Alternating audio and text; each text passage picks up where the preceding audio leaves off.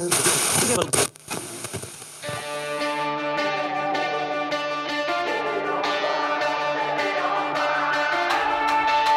to the Born and Raised audio experience, presented by Onyx.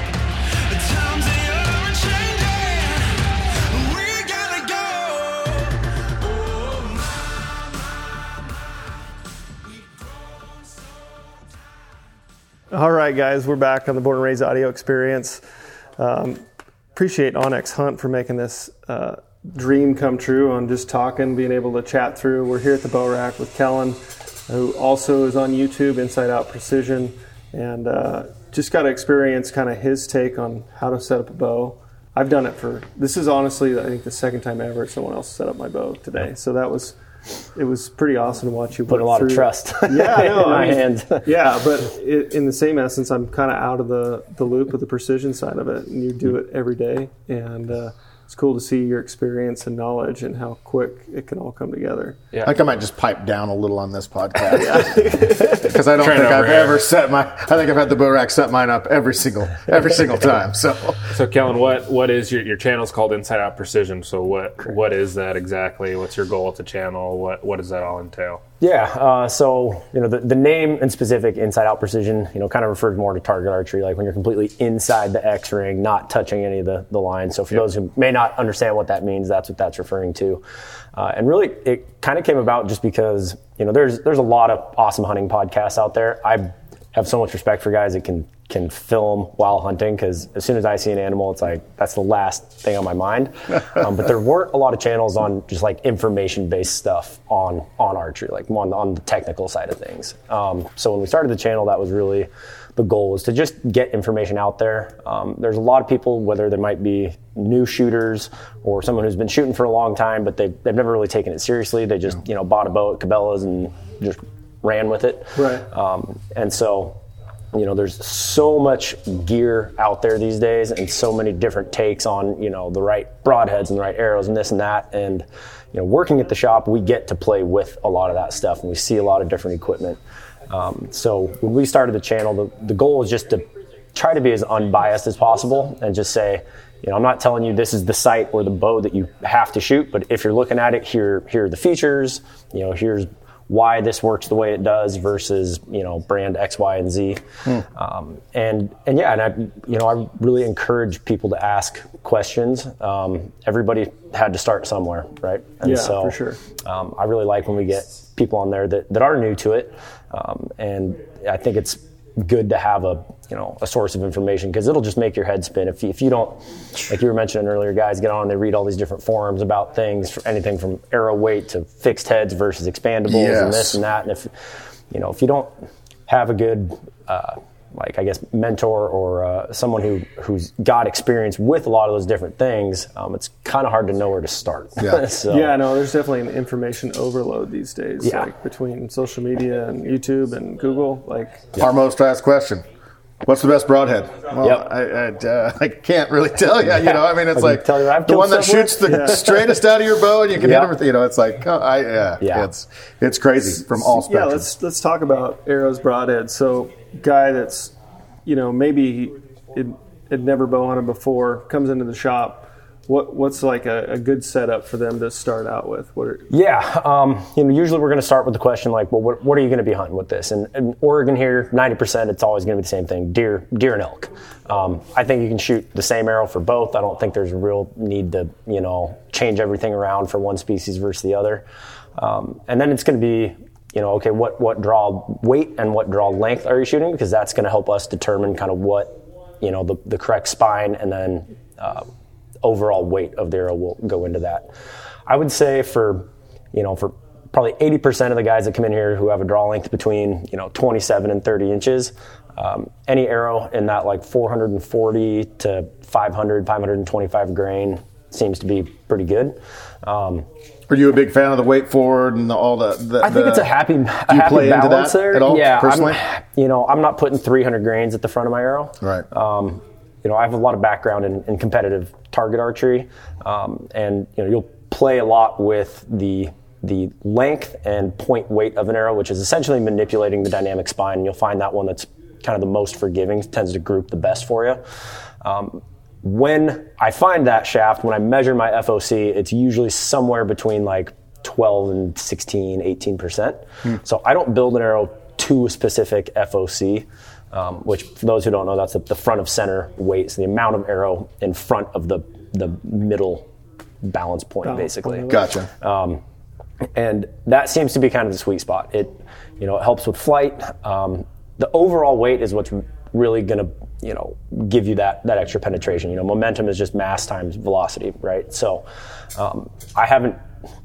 the testing is always hard because, it's like shooting in bag targets and like the foam targets we have. It's like, well, did that arrow penetrate better because it hit a soft spot, or did it, hard because to tell. When we did the broadhead test, we did flat cardboard. Yeah. So it was like, that seemed like the most consistent. And it, we didn't play around with weights. Right. It was just like the dynamic of a broadhead.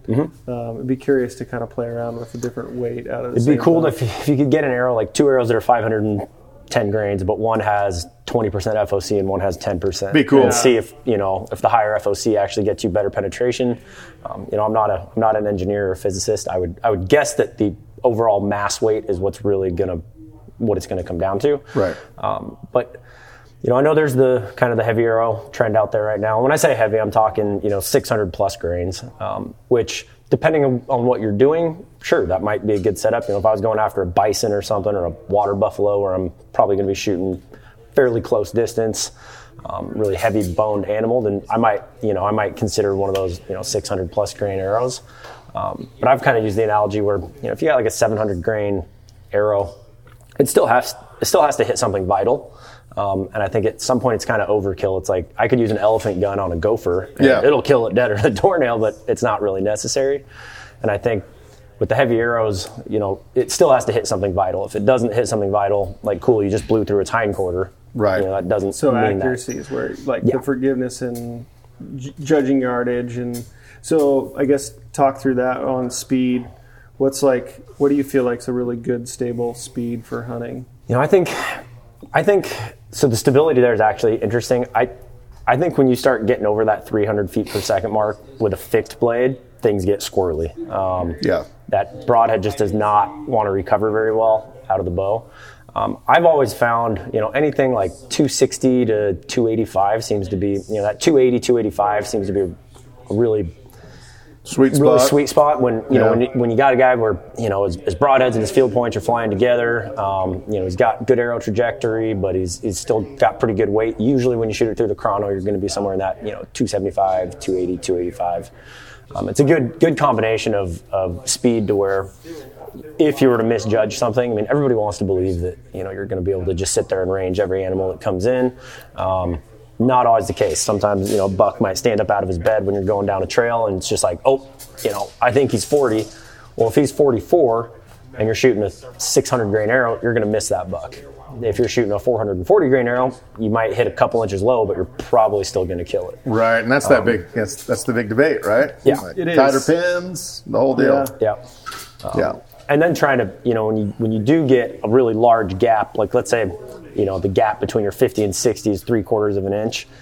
If I'm trying to shoot 55 yards, it's a lot harder to find the true center in a 3/4 inch gap than it is a 1/4 inch gap. Yeah, I got So you you. get a little more forgiveness with your point of aim and all that. So I'm picking up, there's a balance between both. Like you could have the fastest tight pin gap, but penetration might be a little low. Yeah. You have the opposite. You have a 700 grain arrow going 220 feet a second or slower, and you might miss your target. It's like trying to find, I think overall there's a balance in life, right? And it's like finding the sweet spot in between those two. I don't think anyone's trying to debunk that, with a higher FOC, your penetration is going to be a little better. But again, why does that matter how well your arrow penetrates? You got to hit what you're aiming at. If you're not hitting what you're aiming at. And a lot of penetration comes down to, the tune of that arrow, and if that arrow's going straight. That's the biggest seen those thing. pictures of like straw that's stuck in a telephone pole after a tornado. It's because that piece of straw was just going perfectly straight really fast when it hit it.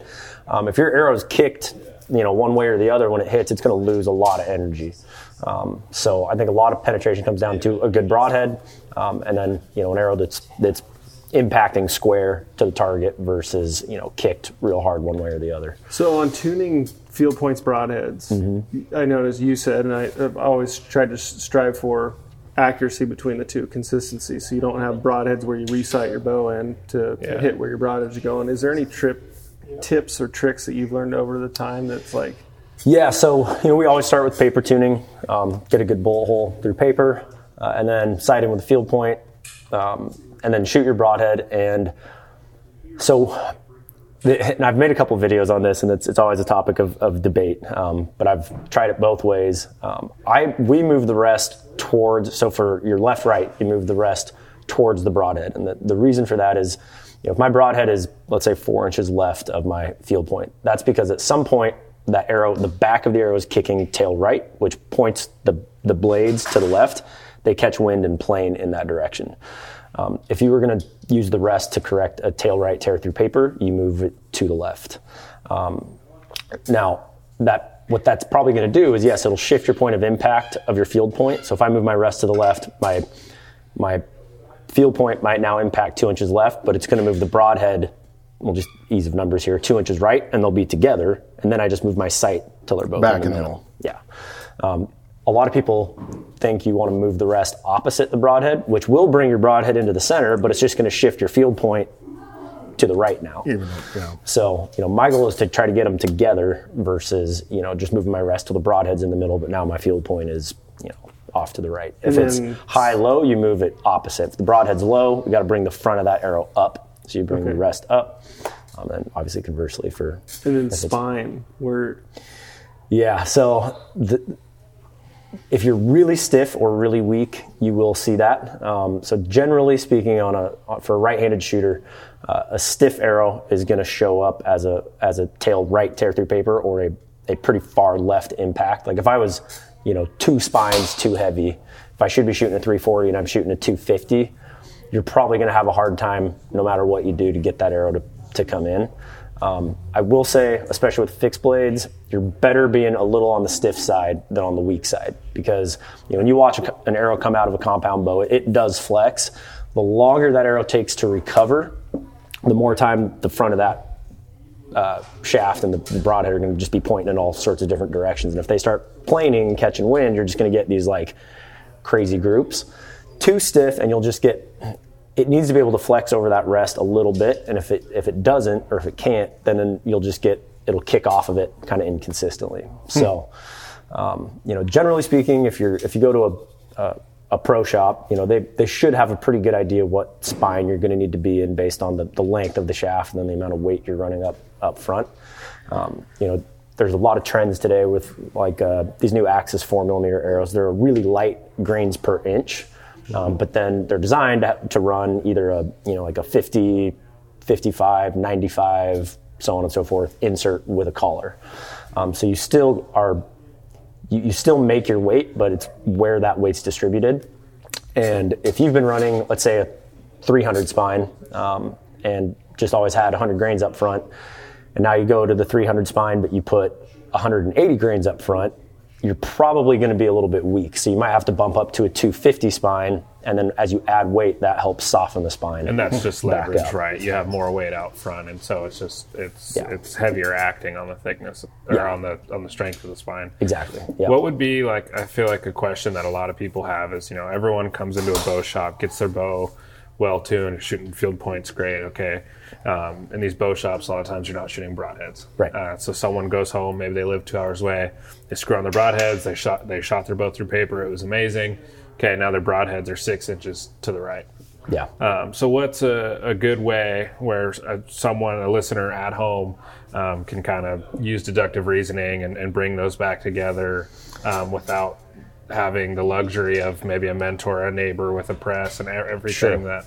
if you don't have a press, you are going to be pretty limited to just moving that rest around. Yeah. Now, if it shot a good hole through paper, standing there at like 6 feet, usually that's about what we stand from paper, 10 feet, something like that. But then let's say, like you said, the broadhead is 6 inches right at 20 yards. That means that at some point during that flight, that arrow is kicking pretty hard. So, if you could make a little paper tuner at home, which really easy to do. Just got some butcher paper and clamp it up somehow and back up to 7-8 yards and shoot through paper, I would guess that your arrow's probably kicking tail left. So you could make, and it would take very minor adjustments. If I move my rest just a 16th right or left, it'll change that point of impact 4, 5, 6 inches with a broadhead. So if it's way off, then either you got some torque in there. I've noticed a lot of subscribers and viewers on the channel, they weren't actually the one to shoot their bow when they got it tuned. They go to a shop and they say, oh yeah, they take it in the back and they come out and go, yeah, it's shooting perfect bullet holes. But everybody's grip is gonna react differently on a bow. Like I can grab any one of these guys' bows here when they're shooting just perfect bullet holes through paper, and I'm probably not gonna shoot the same hole as them, even though the position of my grip is relatively the same. Just the size of your hand, your anchor point, or how much face is in exactly the string, all that like stuff plays into it. So if you're trying to do it at home, if you're, I would say within 6 inches of your field point, you should be able to manipulate that rest enough to where you're not going to take it, way inside or outside of center, but you should be able to get those to come together pretty easily. If it's a foot or more at 20 yards, you kind of got to go back to the drawing board on tuning, I think, because that's a pretty big gap for such a short distance. How many people coming in the shop that you see they don't even care about hunting, they just want to shoot archery for archery? It's a big thing lately, right? As far as that's been a pretty big craze in the last few years. I've really noticed it in the last since 2019, pretty much since the pandemic. We got a lot of families that come in, and it's an awesome family sport for them. They all can get, like we said, those mission kits. They're really affordable, still really accurate, easy to shoot bow. Are you going to set them up with a hunting bow in that scenario, or a target bow? Is there a big difference there? Yeah, so we always kind of ask what the goal is, right? A lot of people, they want to get into shooting. They may or may not hunt in the future. And in that case, we're probably not going to set them up with the Hoyt RX-7. We're going to set them up with a really user-friendly bow, like the Toyota Camrys of bows, basically. So, gotcha. Like one of the Missions or the Matthews Tactic, which is kind of one of their mid-range bows. And generally with a target bow versus a hunting bow, they're going to be a lot more comfortable on the shooter, meaning that the draw cycle isn't as stiff, because speed with a target bow, gotcha, air quotes here, speed's not a real big issue, so they usually have a lot smoother draw cycle. But most of the bows these days, you can do anything with them, unless you wouldn't want to hunt with a 38-inch or 40-inch target bow. Right. But any bow in that 30 to 34, 35-inch range, you can do anything from recreational target shooting to hunting with it. That's awesome. So, and it's getting a lot more popular.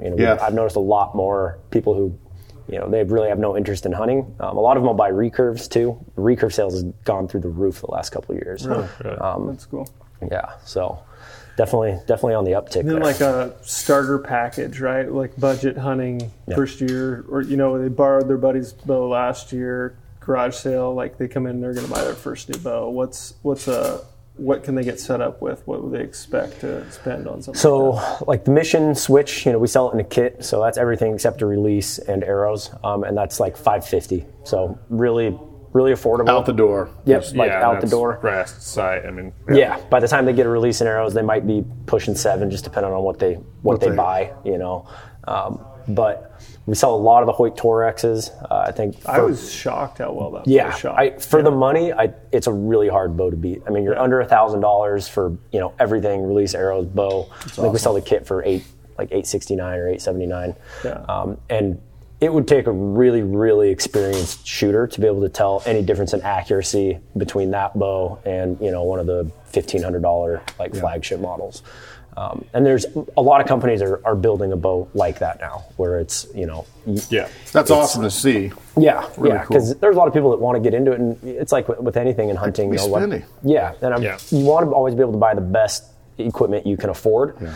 But for a long time there was a really big gap there. It was a $300 bow from Cabela's or a $1,500 Matthews or a $1,200 Matthews. And now the industry has kind of realized there's a place for these bows that, they might not have all the newest bells and whistles, but they're going to be an awesome utility bow. They're, you can shoot targets with them, you can hunt with them, good speed, not a real sloppy back wall, all that. And, and that answer kind of pertains to most things. You get that with a range of questions is I'm just getting into this, what should I buy for that? And the answer just with bows is the same across all things. It's whatever you can afford and whatever you're going to use at a ton. It's just get into it, start doing it, use the crap out of it. And then if you get to that point where maybe you feel like you're past that level in 2 to 3 years, then upgrade from there. Yeah. But besides that. And what's so cool about archery is that all the accessories are pretty much universal.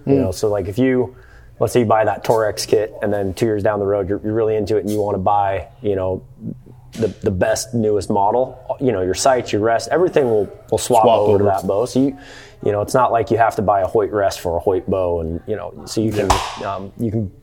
We'll get guys a lot of times where they don't go as big on the bow itself. They'll buy a Torex, but then they'll upgrade all the equipment. They'll get a nice Spot Hog sight on there and like a Hamskea rest, and then a couple years later when they make the upgrade to a different bow, they have all high-end components. So it's a good call. Yeah, really. You can kind of go either way with it. Yeah. You save money on the components early and spend a little more on the bow, or save a little money on the bow and splurge on the components. And then I also just always encourage people, shoot as many bows as you can. I'm not a brand loyal guy by any means. I have after you shoot for a while, you kind of learn what specs you like in a bow. I like bows in that 33, 34 inch range for my draw length. They're just the most comfortable. And we get guys all the time that come in and they say, "Oh, I want the RX-7," and then they shoot a couple bows and they end up leaving with a Matthews or a PSE or whatever. Yeah. I think any of the reputable brands these days are all building phenomenal quality bows. Yeah. I don't think there's anything that's inherently more accurate from one to the other, but you might be more comfortable with one model or brand versus another one, and that's going to make you more accurate with that bow versus another one. Yeah. So I think, we have a demo in pretty much, I think, every bow we sell here.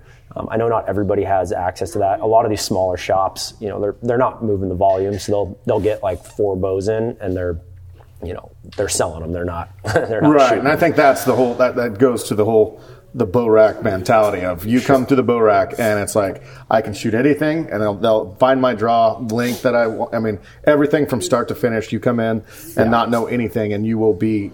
I think that's dialed. The biggest thing. I've seen people too. It's like they go to Cabela's, right? They spend the $300, $400, $500. Don't know the draw length. Exactly. Draw it back, and it's either like this or way too short a draw length, and I think fits probably. Oh, it's huge. The way to start out. So, how do you guys measure draw length? I know. So there is the wingspan divided by 2.5. That will usually ballpark you pretty close. Yep. We've been pretty much everybody here has been doing it long enough. We can pretty well look at somebody and say, you look like you're about 29.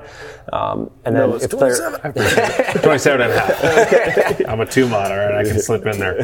They make a lot of girls' bows, though. Watch it. That Matthews Passion's looking pretty good. Yeah, it is. It is. Trent, what bow do you have? All of them. See. A lot of times we'll use like those mission bows just because they're so quick to change the draw length on, and they've got such a huge range. And so we'll work with somebody, and if they look like they're maybe need another 1/2 inch or an inch, then we can change it without a press or anything, just really quick on that mission. And then once we have them fitted, then we know, okay, we're going to set up 5 bows all at that same draw length, same draw weight, so you can really compare apples. Is that what you guys do usually? Yeah. If it's a brand new shooter, we almost always fit them on a mission. It's such an easy bow for them to use. You can get it down, if they're brand new, you can get them down to like 30, 35 pounds. Yeah. Just make everything comfortable and easy for them. Gotcha. And draw length is a really important thing. I think I get a lot of questions on guys that are, my pin's bouncing around. What stabilizer should I run? And I think a lot of times holding steady and being comfortable is more in the draw length than the stabilizers. If you're too scrunched up or too stretched out, you're going to battle that pin float. And I think a lot of people are actually a little bit short, probably. I'd say on average. Interesting. Most people. It's really easy to tell if somebody's too long. Yeah. It can be a lot harder to tell if they're short. Yeah. And sometimes it's not even in the arm. Like they can have a straight arm and everything looks good, but they're like this. Whereas if they lengthen it out, the shoulders and everything are going to still look the same, but they're going to be able to expand across the chest and get that rear shoulder down and back to where it's kind of locked in place. Interesting. I'll work with Noah on that, actually. Yeah, see if we can get me to 28. Yeah. Might be able to reach out there, bud. Yeah, alignment's a big one. I mean, if that rear shoulder or if this front shoulder's hiked up, we see a lot of people where the arm looks fairly straight, but this front shoulder's up here by their jaw, and essentially just acts as a hinge at that point. As that muscle starts to fatigue, that shoulder collapses, and then that pin just starts dropping. That's how I was always taught too, is you want that front shoulder to sink into that pocket, even with just a slightly open stance, just to where that it's just bone to bone right there. Exactly. Like you said, when you fatigue, you don't start to lose accuracy. Yeah. A lot of people that have, you can kind of diagnose whether you might be a little short or long based on, at least once you're a little more experienced shooter, what your pin's doing. Like if you're getting that, what they call the bob, so it starts in the middle and you just almost have this little like involuntary like hiccup down. That can be a draw length thing, or maybe just a little bit. You could just increase your D-loop length a little bit, because essentially there's just a little too much, tension on that muscle, and it'll give out. If you have one that just starts in the middle and just continuously drops low, that's almost always a draw length issue in the back half, because if that back shoulder is too high or scrunched up, as you kind of pull, you're pulling up, which pulls your front arm down. So, but usually, if you're within a half inch of, where you get measured, you're going to be able to shoot the bow just fine. So. Yeah, sweet. Such good information, man. I think it's something that, like Cody, he does all his own stuff all the time and everything, but it's always good to hear something from someone else. Like, what are you doing? How are you doing? I worked in a pro shop from '96 to 2004.